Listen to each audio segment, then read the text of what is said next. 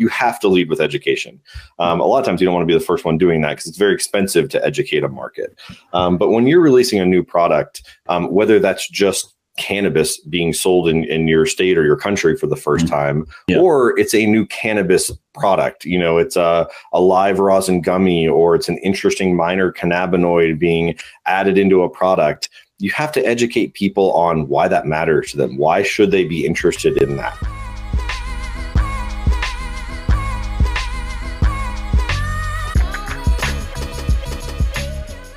Training as the new marketing. Training as a marketing play is a hot topic across many sectors, but in the cannabis industry, it's even more essential given the advertising restrictions in place, and given the important role budtenders play in brand gatekeeping. Danny Gold, co-founder and CEO at ZolTrain, sees it as his mission to educate the world on cannabis. But what does this mean? How are he and his team going about it? Let's find out. Welcome, Danny Gold, the co-founder and CEO at ZolTrain. Thanks for joining me today. First of all, let me ask, tell me a little bit about you and what you're doing and your career before cannabis and how you got into the sector. That would be a great place to start. Yeah, that's a lot. I hope it'll be a 2-hour intro. Okay. Learn that, that I like to talk and get into it. But thanks so much for having me on, David. It's so great to connect. And I love anybody collecting stories, and obviously love talking about cannabis and education and tech and all the intersections there. So my background is technical. I'm an engineer by trade. I like to say that nobody around me is hasn't let me write code in the better part of 15 years. I always say if I have to get a real job, I do something around product management. So I'm usually at the intersection of business and technology. So really sitting with customers and then people who have problems that are valuable enough to solve, where technology can be built and they're willing to pay to have those problems solved and make their lives easier. And I love those challenges. I love working with technical teams, and I love working on big new business problems and working with customers. On the cannabis side of the world, I'm here in Denver. We're more than 10 years into medical legalization, and then 2014. So however many years it's been since that, we're about 8 years into the adult use market.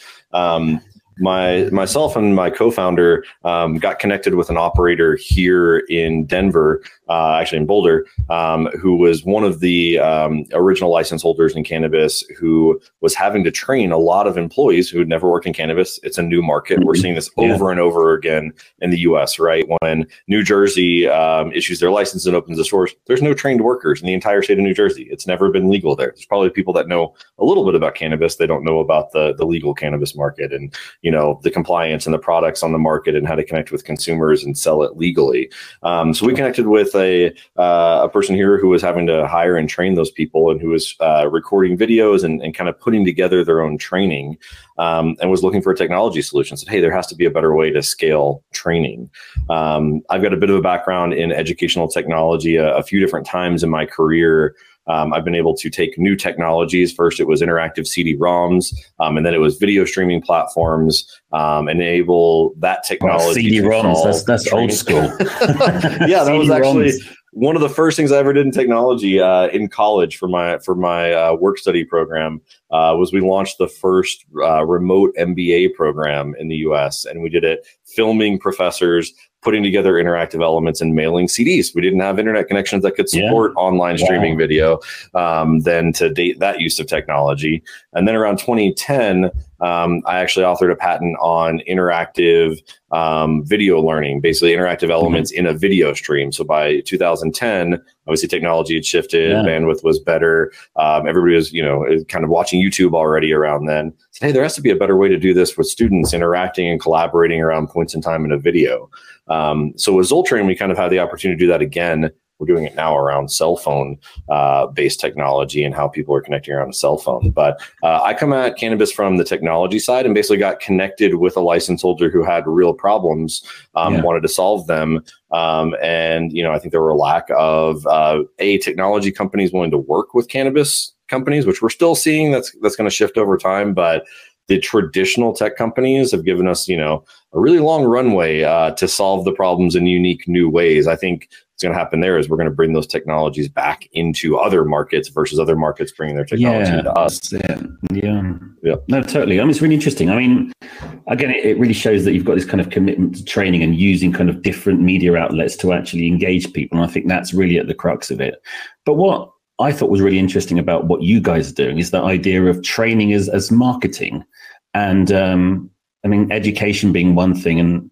But how do you kind of dress that up then? I mean, not necessarily dress it up, but when you're kind of pitching the idea to different clients, the idea of, you can engage more people with your product by educating them about not just the product, but about the services around it. How does that kind of come together? And tell me more about the training as marketing.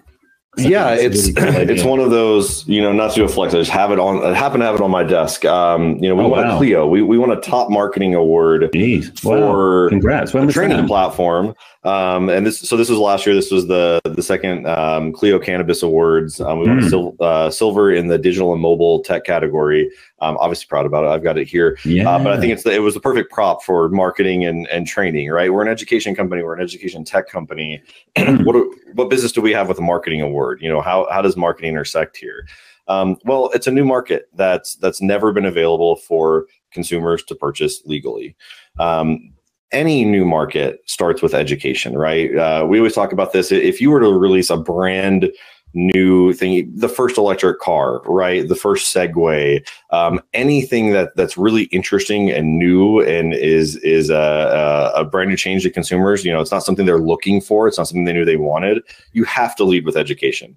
A lot of times you don't want to be the first one doing that because it's very expensive to educate a market. But when you're releasing a new product, whether that's just cannabis being sold in your state or your country for the first time, or it's a new cannabis product, it's a live rosin gummy, or it's an interesting minor cannabinoid being added into a product, you have to educate people on why that matters to them. Why should they be interested in that? You're hoping they have a need that you can meet, but you have to weave in education. You have to tell them that this thing exists. They're not going to Google it. They're not going to go search for it because they didn't know it existed, right? So everything in cannabis starts with education. All of the marketing better have education in it, so you can explain to consumers why this is safe to purchase and legal to purchase and how they purchase it. So it can be education just around, how do I even acquire this? Hey, I saw a news story. My state's supposed to have dispensaries opening. What does that mean? Is that okay? Am I going to get robbed when I walk in here? Is this sketchy? Am I going to be able to keep my job? There's all kinds of education just on, is this something that I want to participate in? And then you go down the rabbit hole of, okay, you walk into a dispensary.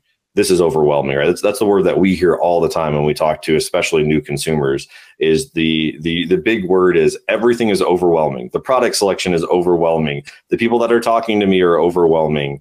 If I don't know the lingo, I don't know the words they're using.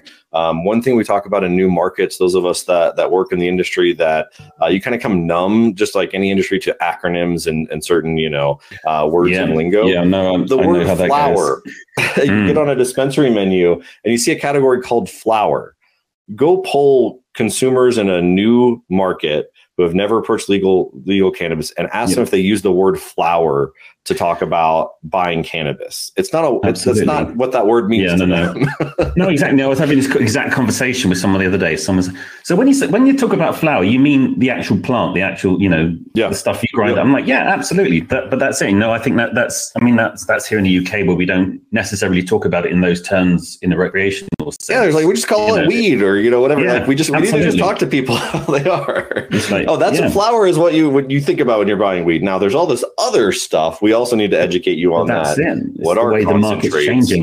What are fast acting ingredients? Does CBN do anything for sleep? Like there's a million questions there. That's where all of this has to be education. It can't just be, it's not a product category people know, where they're immediately going to go into comparison shopping, right? I will say reviews are important, those kind of things. You always want that kind of connection. So that kind of shopping still works. But, you're not going on Amazon saying, oh, I'm comparing these two bikes. What's the differences in these two bikes? I know what a bike is. I know how to ride a bike. I know, maybe some of the parts of a bike, I can comparison shop to bikes. If you just sit a consumer down in front of an average dispensary menu, they're going to be completely lost if they're new to the industry. So you better lead with education, keep it simple, and have a couple quick, simple recommendations. We always talk about, I think one of the most important things a dispensary or brand can do, and it's really more on the retailers on the dispensary side, is like a new buyer guide. Are you new here? Just it's almost like a condensed menu. Like, here are 5 things to look at. I mean, that makes sense. Ignore the rest of the store. Yeah, no, but I think that makes a lot of sense in terms of, you're in a dispensary. But I suppose, where else are they kind of getting this information from, consumers? Obviously, they can look online. They can look at, leaflets and things like that. You can do some research online and see, oh, that looks interesting. Bottle that, and you can kind of get into that. But I suppose it's about creating that engagement in situ. Is that kind of, when we talk about training as marketing, it's like, okay, educating people about what they're about to see, for the people who are curious, and how do you kind of get that in front of them in that dispensary as well? Yeah, so I think there's 2 parts to that, right? There's one, you have to get them in the door of the dispensary, right? And then you can start with the budtenders or your patient consultants if you're in a medical market. Sometimes there's a pharmacist if you're in a medical market. So you have to kind of look at, adult use versus medical there.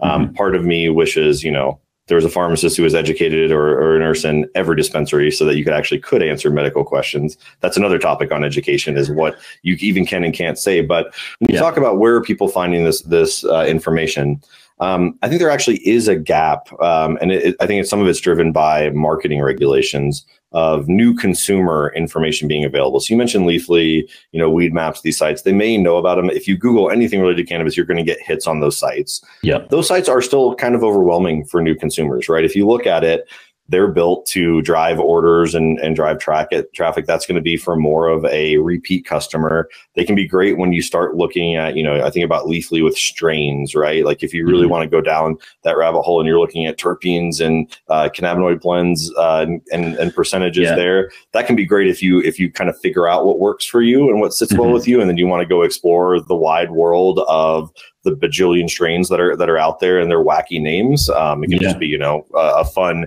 internet black hole to step into. Not really accessible for the kind of curious consumer there. So I think about it in 2 ways. No, sorry, I'm going to say it's just more stuff for them to kind of go, what the hell does that mean? Yeah, overwhelming, right? We'll keep coming back to the word overwhelming. Like, you want to be overwhelmed, stuff on those sites. Intimidating as well. I mean, for people. I mean, I guess the idea of, cannabis having been illegal for so long, suddenly someone decides to try it when in legal state, or, and it's like, can we do this? Is this something I can actually do now? And I guess there's that moment of, well, I'm here. It's happening, and I guess that must be quite liberating, but scary. Yeah. It's liberating and scary. I remember, walking in, dispensaries have changed a lot. And I think new dispensaries opening are following new patterns, and they feel, you hear like, feels like an apothecary or an Apple store, and there's all kinds of different kinds. And when they first opened here in Colorado, at least, they were like cinder block, rough buildings. You felt like you were buying drugs. And you talk about scary, and when there's lines around the corner, there's armed security guards because we're working in cash. Luckily, we've moved past that, and some of that was just controlled by where you could even get a license and open a store, and a lot of that has changed for the better. But when we look at these websites, what do people search for? How do people get in the door? Honestly, most of it is from peers. It's going to be from your neighbor. It's going to be from another parent on the playground. It's going to be somebody hearing it from their children. Right. This is where I think a lot of the new consumers that maybe don't even consume cannabis, maybe have never consumed cannabis, maybe haven't since high school or college, are coming in. Somebody is telling them about products that are for them. They're sitting around talking about, what, maybe I should drop that 3rd glass of wine, or, I broke my shoulder and I really don't want to, continue taking pain pills. I'm taking 2 ibuprofen every 4 hours for a month. What should I look at? I'm having trouble sleeping. One of the most common things during the pandemic, that's where you start to see searches come in, is, does cannabis work for sleep? I'm having trouble sleeping. If you can start ranking in those results, then you can pull in some new consumers and let them know that there might be some products for them. But a lot of times it's from some kind of peer. Somebody in a social network is saying, no, I actually had a great experience. Have you gone to that dispensary? Have you gone down there? Oh, let me recommend which one to go to. And by the way, try this maybe lower dose product, or try this beverage, or try something that is, you know, a little gentler for somebody coming in, and the classic start low, go slow, right? Start with a lower dose of THC, consume it slowly, see how it sits with you, see if these products are for you. So I still think it's that word of mouth, and part of it is you're not seeing an Instagram ad, right? You're not seeing a Twitter ad. You might see some Google ads for some very specific search terms, but these platforms that normally introduce us to new products and new markets, right? I think about Instagram. Instagram is probably one of the best for just new products. You're scrolling through an Instagram feed, you see some wacky thing, and they're trying to sell it to you. You never knew that product existed, right? They're targeting you. They know based on all kinds of parameters that you might be interested. Because marketers in cannabis don't have those tools available to build awareness, they're working on word of mouth, and they're working on good experiences. And if they get you, if you already are consuming, you're in stores, that bud tender gets you with a couple bullet points about a new product. We always talk about when we do bud tender specific training. Obviously, we want the bud tender trained on these products. What we actually want them to do is impart like fun facts to you. So when you're sitting around the campfire, when you're around the dinner table, when you're in the car ride with somebody, you can remember those. And then it kind of spreads the word of mouth. Like, oh, well, the bud tender said this, this, and this. Hopefully those resonate in your brain, and you can start getting that kind of mini social network effect. But it's a lot of it spreading offline because the online angles for marketing are not available to us. Absolutely. I think it's kind of interesting. I mean, we mentioned sort of bud tenders, and then, I mean, I think I mentioned this briefly before start recording, the idea that bud tenders are very much the sort of gatekeepers for a lot of brands as well. And I guess in a way, a lot of brands and dispensaries need to find ways to become their best friends in a way, you know, to really get that sense of engagement, that sense of, you know, why is your product better than the other?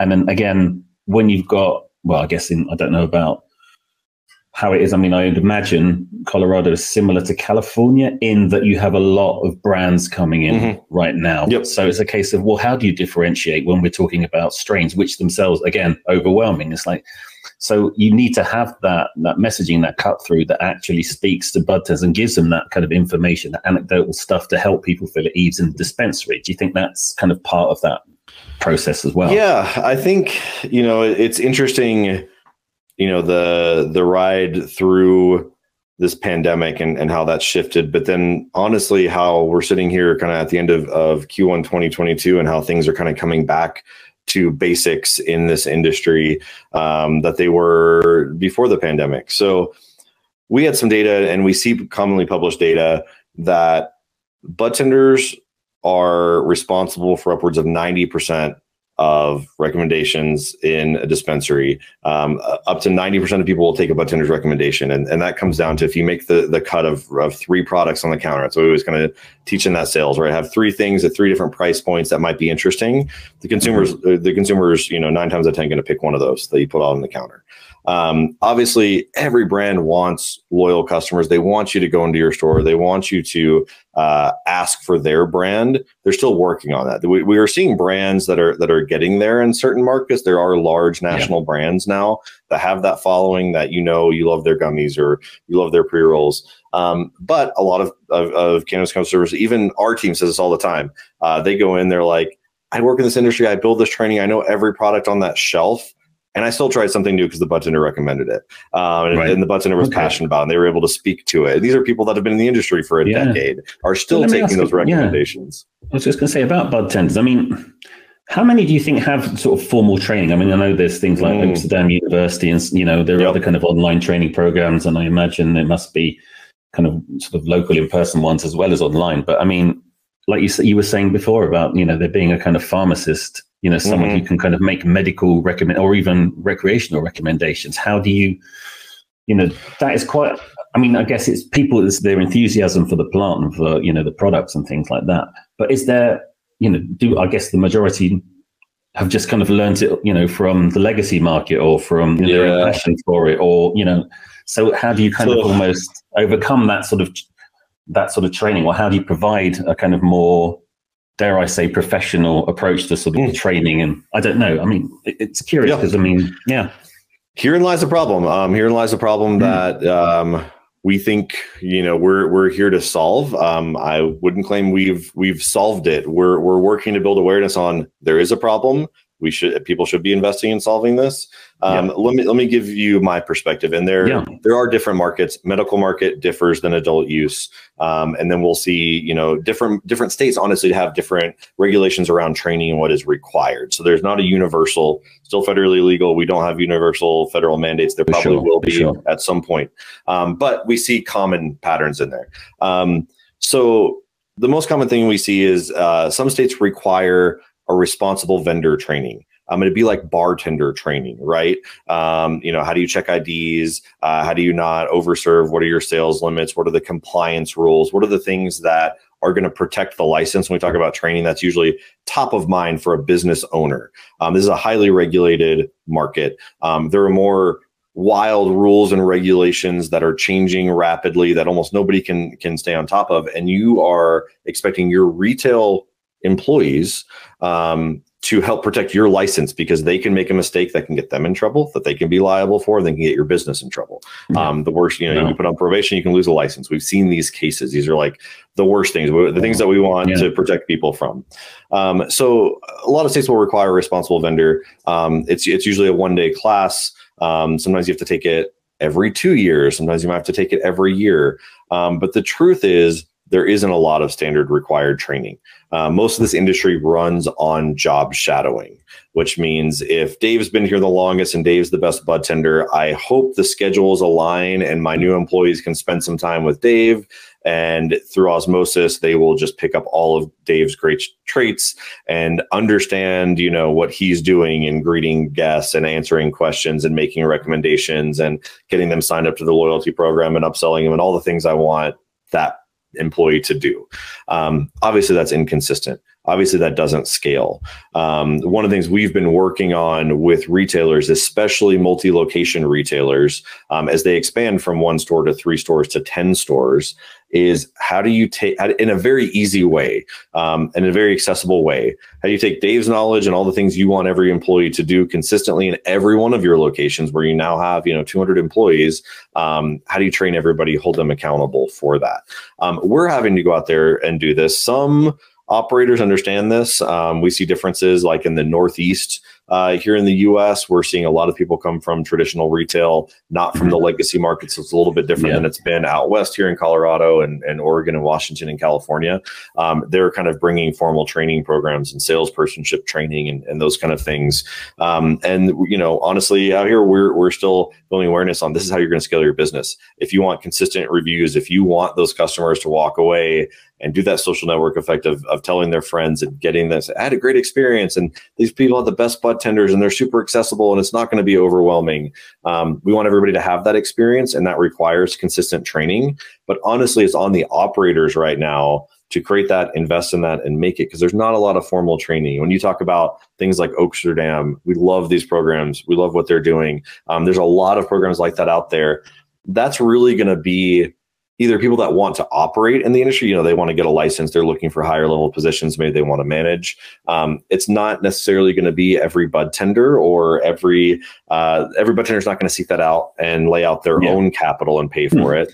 Not every manager is going to pay to send them there. If you think about a bud tender, unfortunately, you're really competing with servers, with fast food employees, and here we're in this great resignation. There's nobody available to work. It's tough competition for jobs. Yeah, McDonald's is going to take your bud tenders and put them in a management program and pay them twice as much and give them health care and send them to college. That's happening all over the U.S. here. So you're literally competing with that in there. So investing in training is important. It's not formalized. Most bud tenders on the job, I'll put a generalization here. Most bud tenders on the job have had no formal training. They've had job shadowing. They've had whatever the minimum required compliance training is. There are better operators than that. That is kind of the average. So in terms of where you guys come in at ZolTrain with that kind of education piece, how does that kind of fit into that sort of reality that, for bud tenders, for brands, for kind of the, multi-state operators, all of that stuff? Where do you kind of present that kind of connection, that information to help build that world? word of mouth, really?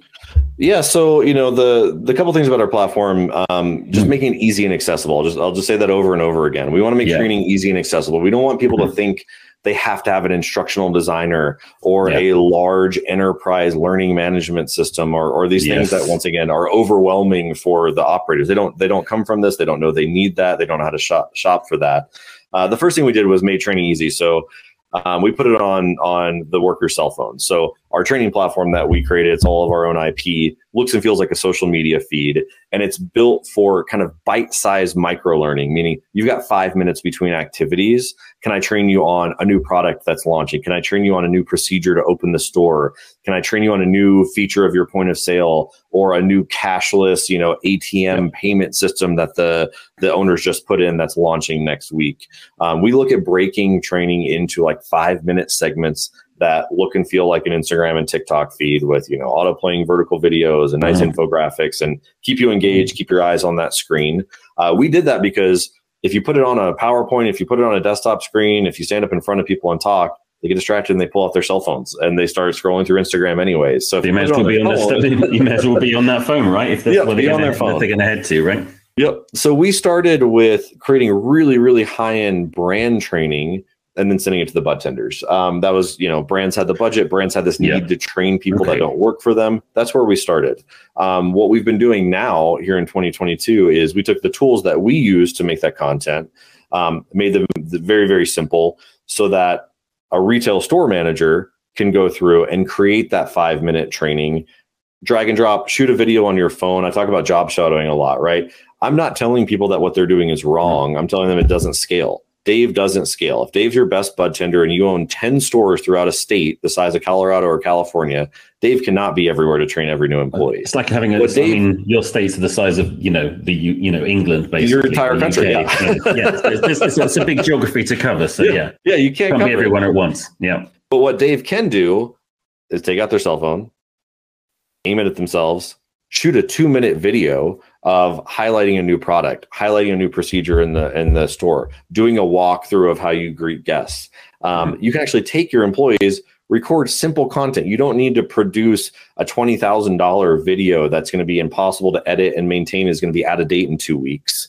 But Dave can probably shoot a TikTok style video looking at the camera, which is actually going to resonate better with your employees anyways.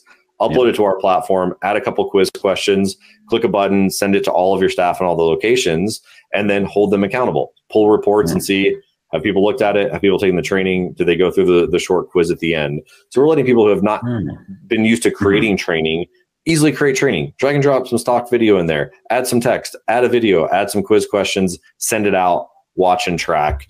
So we've that's the retailer side of trying to make it super accessible, super easy, and adaptable at the rate of change that the industry changes at. So the brand training, we do a lot of the content creation on, but we've also given our tools, you think about it as simpler than like a WordPress site to drag and drop and create a training program that looks like a cell phone feed, send it out. It's like user-generated content versus stuff that you've got from, I guess, paying customers as brands who are kind of keen to kind of put their own, their materials out there. And, but again, you kind of have the best of both worlds in that respect. As a kind of, as a retailer, as a dispensary, you can access all of that. We've got these products in the store, so we have that. But also, I need to show you how to do this. So again, here we go. Here's the phone. I record that 2-minute. Off it goes, and wow, well, that's really cool. Yeah, our goal is really, we want to be that hub where, and it'll be past dispensaries, right? You've got to have a focus. We're a startup, right? So we did brands first. Now we're working on retailers because we do have that interesting intersection of, it's very unique that they can pull in the brand training. We can put some compliance training. We have our own first party training. We create some Cannabis 101. When we hear something from every retailer, something we're doing more, salespersonship is one of these. There's a lack of training on just budtenders realizing that they're in a sales job. And that it's kind of like an icky feeling. You can't just say that like you're doing sales, I need you to upsell, but you're doing customer service. You are doing upsells. You are working for the business. This business is going to stay alive if you make a sale. But you're going to do that by making the right recommendations and getting a loyal customer and getting them back and asking for a review and asking them to tell their friends and all these kind of things. You have to train people to do that. So we're creating some of that content so that operators have this turnkey. That retailer can have it and turn that content on for their employees, create their own content, and then pull in this brand content. So we're kind of a unique hub there. But, you know, we also have the early stages of some cultivation companies on the platform and some extraction and infusion. You know, maybe it's how do I work this extraction equipment? How do I work this mold remediation equipment? So we're kind of in the early stages of dabbling in that. You know, that'll be coming. We want to train everybody in this industry. You know, this is the officially in 2021, North America, cannabis created more net new jobs than any other industry. So we're officially number one. Yeah. There are more people to train in this industry over the next 4 years than any other industry. People need jobs. They need new jobs. We need workers. And we plan to train all of them in cannabis. Absolutely. I was listening to a podcast earlier where they're talking about sort of seasonal sort of increases in different jobs when it comes to kind of harvest and things like that. And you have kind of communities set up for a few weeks in like Humboldt Valley and things like, you know, whatever it is, Emerald Triangle. And, you know, again, the work, there's so many different aspects to the type of work within the cannabis sector. And that's what always strikes me about just how varied it is. I mean, you know, I was at Spannabis over in Barcelona 2 weeks ago. So I'm not just like name dropping just because, you know. Yeah, easier hop for you than me. I didn't get to make it. But, easier plane ride for you. Yeah, exactly. But again, you see that kind of broad sweep of brands. You have everything from that kind of head shop kind of like neon skull bong type stuff all the way up to kind of high end, almost sort of luxury brand type packaging. And it's just, again, that's almost reflected in just the various roles that people can play within the sector as well. You've just got such vast kind of differences and disparities and, you know, which is great. But again, it's kind of like so many different industries in one industry that is kind of still trying to find itself. That's kind of what I got that feeling about. And I think that's an exciting place to be. It is. And I think that variety, I mean, we almost did it too soon in some ways because there's not quite the customer loyalty that these brands would like to see. And they hate for me to tell them that. They kind of know it, but they're all working on it. They're all investing heavily. But we've got the branding, you know, especially like the California brands. You know, California knows branding. They know CPG branding. So you have this rise of so many brands across that spectrum, and I love them. They're beautiful. We get to work with their content. We get to work with their assets. We get to work with the out there psychedelic and the streetwear focused brands, and then the more medicinal focused brands and everything in between. And we love it. We love seeing the differences there. But it almost leads to that overwhelming aspect of consumers don't know the basics. We're trying to differentiate through branding already on a product that they don't quite understand. And that, you know, you think about branding at that level in a mature, saturated market where branding can be a major differentiator, where you can say, oh, this brand resonates with me, right? I like to skateboard. I like music. Like this brand is speaking to me. This is kind of the visuals I'm used to. Like it's what I want to be aligned to. That's the shirt I want to wear. Or, you know, I'm looking more in like the cosmetic or the health or the wellness angle. And because cannabis plays in all of that, you get to have those kind of brands. Once again, it's overwhelming of what is that? What does that brand represent? What kind of products do they make in there? And you launch that in a new market where nobody's ever, you know, bought an eighth of cannabis flower legally. And now I've got this shelf of hundreds and hundreds of products. It's very cool to see. But it is, I've said it 100 times in this, it can be overwhelming to a new consumer. And I really want to make this space accessible to new consumers. You know, one of the reasons we train budtenders is so they can ask the right questions, really make a good recommendation, not just the products they've tried, not just the products they like, not just the products that meet their tolerance level.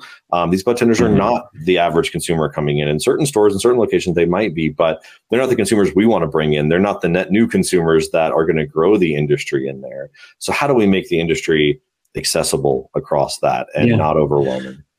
And even for people who have some degree of knowledge or understanding. I mean, I remember I was in Canada.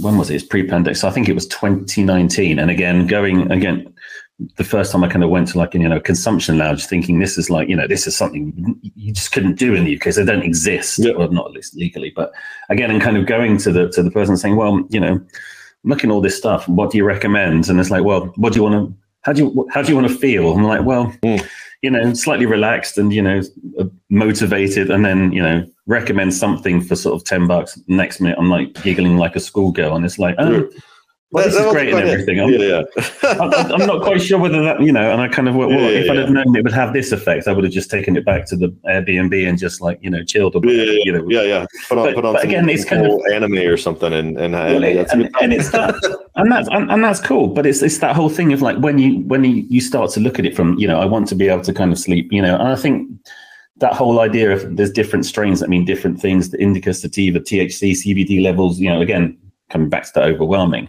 I can't remember what it was, but I was reading more and more about brands that are actually sort of packaging their, the product of flour or even oils and things like that as talking about the effect they want to have. Yep. And things like that. And so that, again, in a way feels a lot more accessible if you can sort of say, this is kind of like, your nighttime routine, or this is your kind of, perk you up in the morning after a coffee type effect. It's you know what I mean?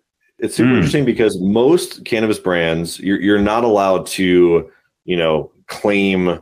You're not allowed to make claims, right? There's this gray area of like, what can you say in marketing, what can you not? And there's a lot of lawyers are making a lot of money in the compliance department looking at packaging and saying, does this meet the packaging requirements in every state? Because it changes. One of the things we do, we work with some national brands that have products in 11 different states. Their packages are different in 11 different states, and they have to meet guidelines in 11 different states, which makes our jobs fun from training, of trying to build some like consistent training where literally every image has to be changed because the budtenders are like, that's not what my gummy container looks like in this state. It has a different colored lid. It has different labeling requirents on it. And you go to Canada where they don't even really allow big yellow sticker. The black the big yellow sticker. THC.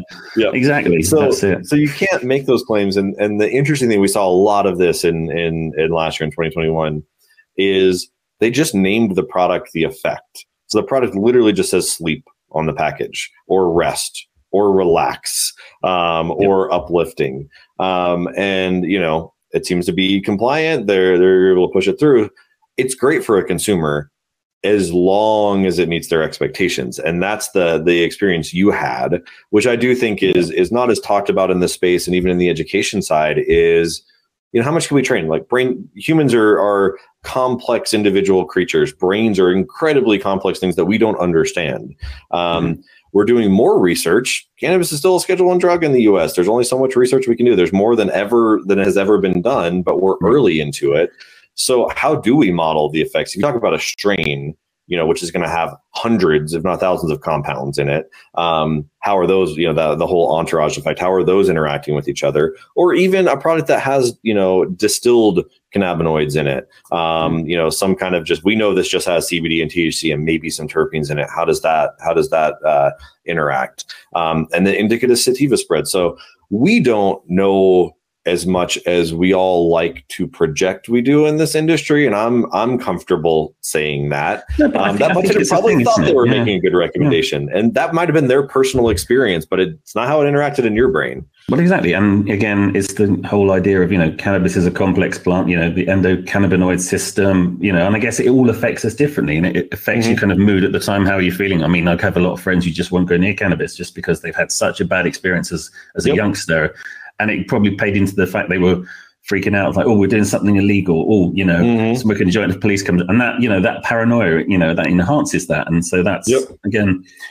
So even in, there's so many different things that it's kind of refreshing when you say that about, we don't know all the answers. We don't know what the effect is. We can kind of just go on our own experience, and the experiences is the majority at a given moment and on a certain thing. But that doesn't mean it's going to be the same thing to every single person. Yep.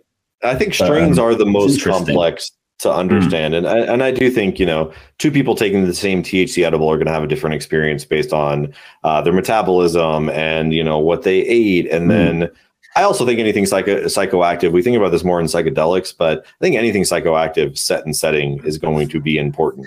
What mood did you have going into it? What's around it? How are you interacting? Because all of those things are going to release other chemicals in your brain, and that's going to change the balance of how you're feeling and how you're thinking, right? Maybe you were so excited to be out at that consumption lounge at this thing that would normally be a little bit relaxing. You just had other chemicals going in, and the experience you had there was like, let's enhance all of these. And you're just excited to be out in the world, and it's a beautiful place, and you get giggly with friends.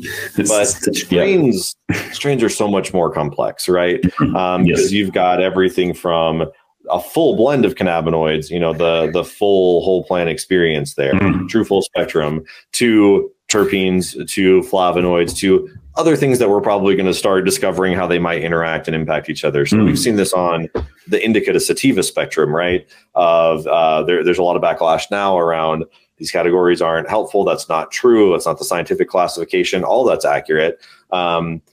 We think now that terpenes have more to do, that like an indica type effect is more of a certain prominent terpene profile in there. Good luck trying to like talk to a consumer about that. You want to talk about overwhelming, like I just want a product recommendation. Let's start talking about myrcene and limonene and go down that. But it's not, it's because, I mean, but again, that because people, I guess, again, and this is a sweeping generalization, someone who's really into the plant, you know, within sort of 5 minutes, you're sort of talking about those aspects of it anyway, because that's the way you think about it. And that becomes the kind of entry point for yourself. But talking to someone who's like, well, I just kind of want to chill. And it's like, oh, okay, well, have this then.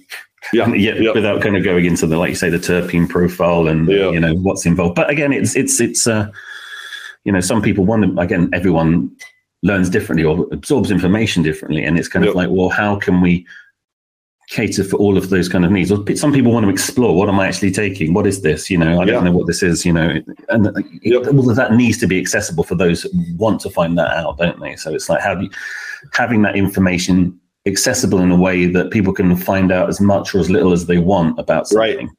I love that. Yes. Yeah. Let them explore, give them the high level. If they're good, they have a great experience, they come back, you're done. Let them scan a QR code on the package and look at the batch profile and a video of the grow and the ingredients they use in the soil. And is this sun grown or not? And how are those impacting me? And sorry if you hear any background noise. There's somebody putting a tree down across the street, because you can, plan these things perfectly. You walk outside into the car, there's just a tree coming down. But I think, there are consumers that kind of want to be, and I tend to do this, like I geek out and research anything I'm buying. So I want to do that. I want to see the chart of the terpene profiles and understand this and keep a log and try to feel, oh, I had this effect and I find something similar. Another challenge we've seen in that is that I worry a little bit about inaccessibility. We've seen this in California a lot. We've seen it in a lot of mature markets.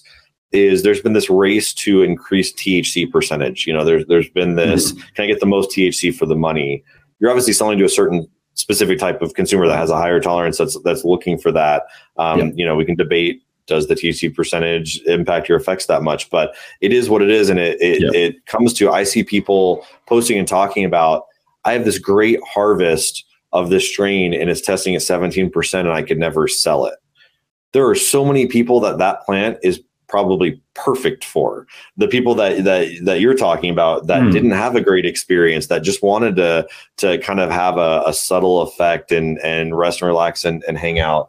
And I worry that if we don't support that and do the right education, and that we don't prove that there are buyers out there for that we almost end up breeding out some of the genetics that could be really important for people that need certain effects base, and they just don't want to get as high as possible if that's what the high THC percentages are doing, or just have a high tolerance. But that's interesting. I mean, I think that, again, it's almost like you think about alcohol, and you want to have a beer with friends. That's one thing. If you want to kind of go out, do shots and have cocktails or whatever, that's a completely different scenario. So again, it's thinking about cannabis as different types of cannabis, THC strains and things like that. As I think of it as kind of, well, what kind of mood you're in. So this is what you want to do. This is what you use that for.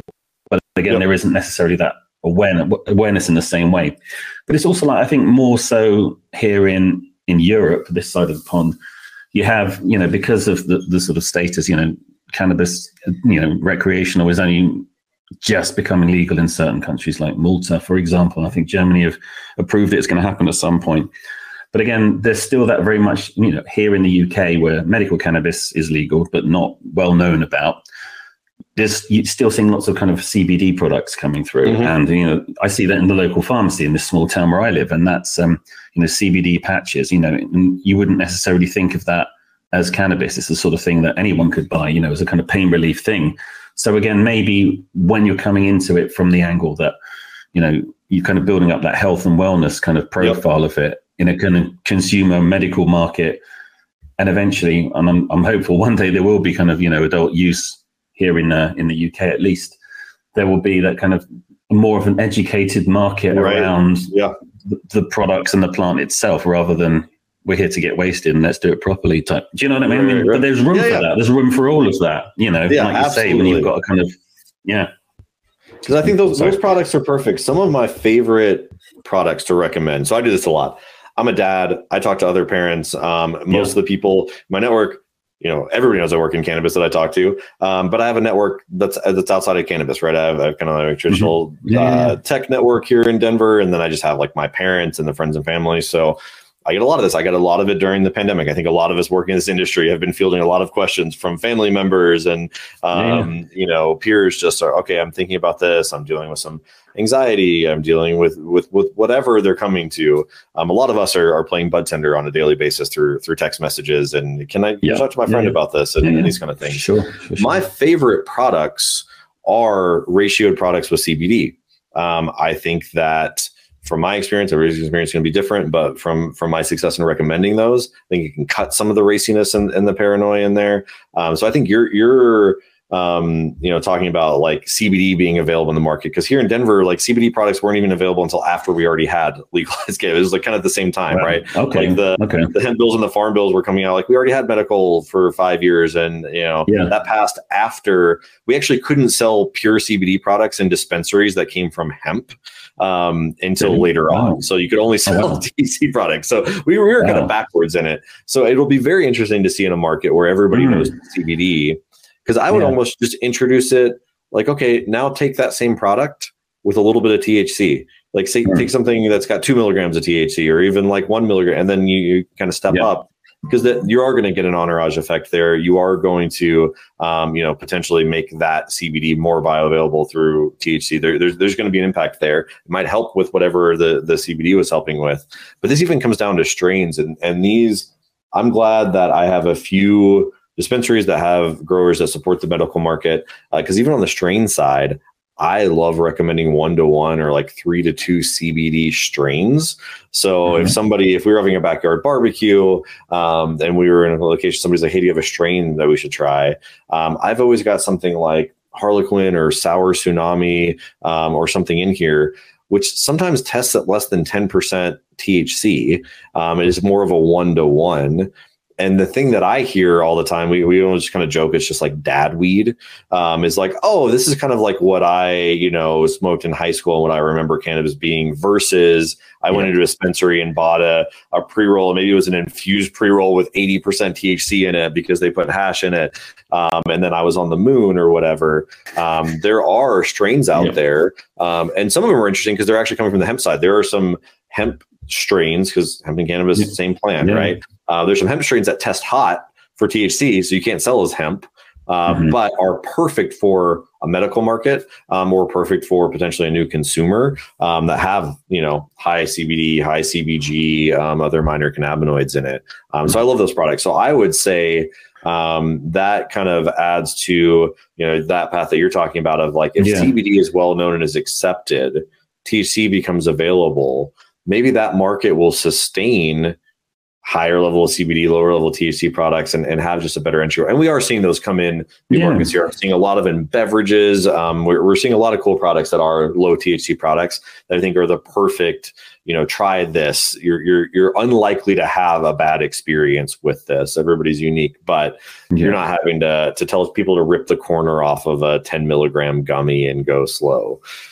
Yeah, no, absolutely. But I think, I mean, that's just really interesting. I think, again, it's curious to see how it will sort of kind of play out, I think, here. And I guess in other states. But I mean, I've looked at sort of a map of the US, where is cannabis legal? And it's kind of like, you know, the kind of outer edge, the kind of the West and the East Coast. And then the closer you get to the middle, the more kind of like, we catch you with CBD here, we're bringing out the wagon type thing, you know, it's right. It's that kind of it's like, whoa, okay. But again, it's changing. We're even seeing the Southeast now with some medical bills coming online. We'll see if the governor support it. The people support it, right? Overwhelmingly, the population supports it.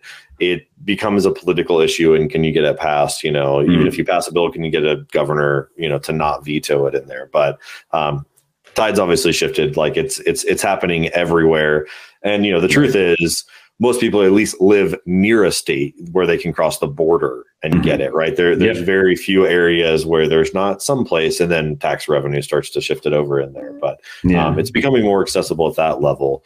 And I think I do think now that there's been more than a decade of legalization in the US, that there is a better pattern for states. We've learned all the wrong things to do. We've learned a couple of right things to do. We're not seeing every state do it right.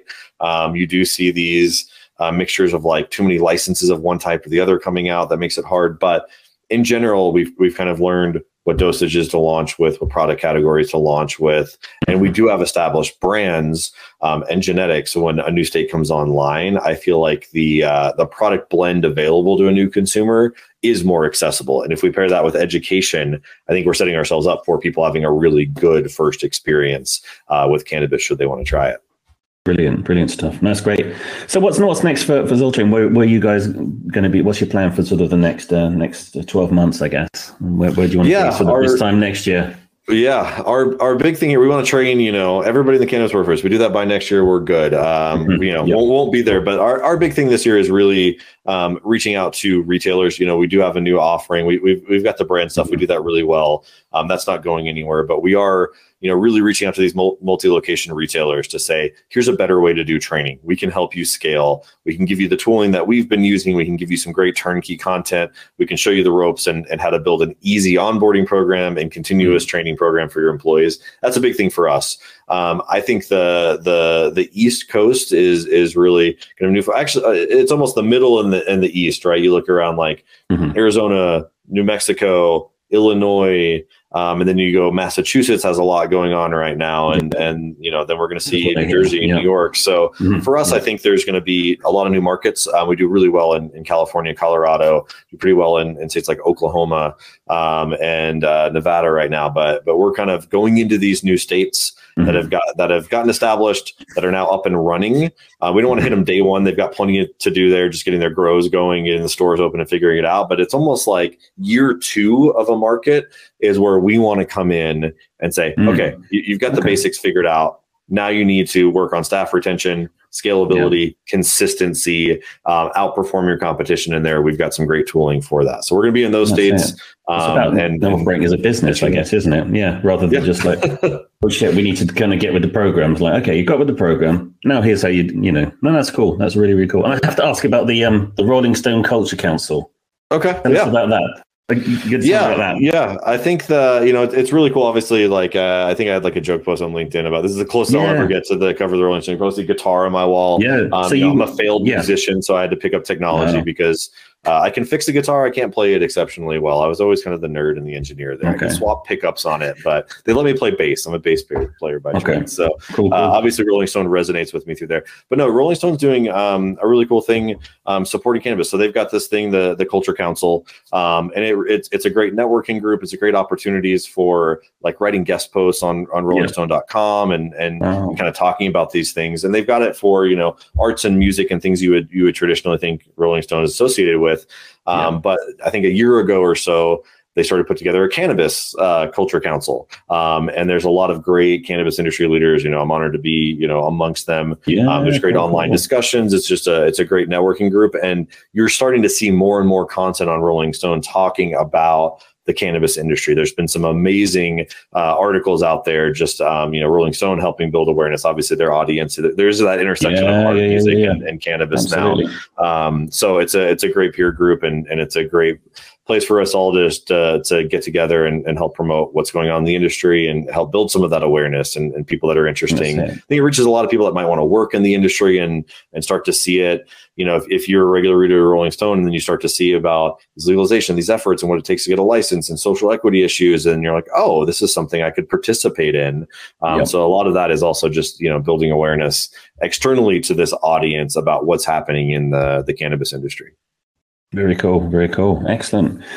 Great stuff. I don't know if I have any other questions, but no, thank you. There's been a lot there. I'm not sure if I even covered my initial questions, but I've certainly had it's been great speaking with you, and I really appreciate you taking the time to. It's always an education. Every conversation I have with people, there's always something new to learn about the sector, about how it's operating in one part of the world, and being able to compare and contrast with my own experience and other people's experiences, you know, is great. I mean, so there we go. Thank you very much. Yeah, I'm excited to come across the pond and get more time in Europe and see what's going on there. You know, we're kind of stuck in our state by state. It feels like we're operating 50 different countries here because we do have different sets of legislation. I love it when it happens at a national level, like in Canada, like we're going to see hopefully in Mexico soon, and then, you know, take it over to Europe. So next Spanibus, we'll see you in Spain and see you there.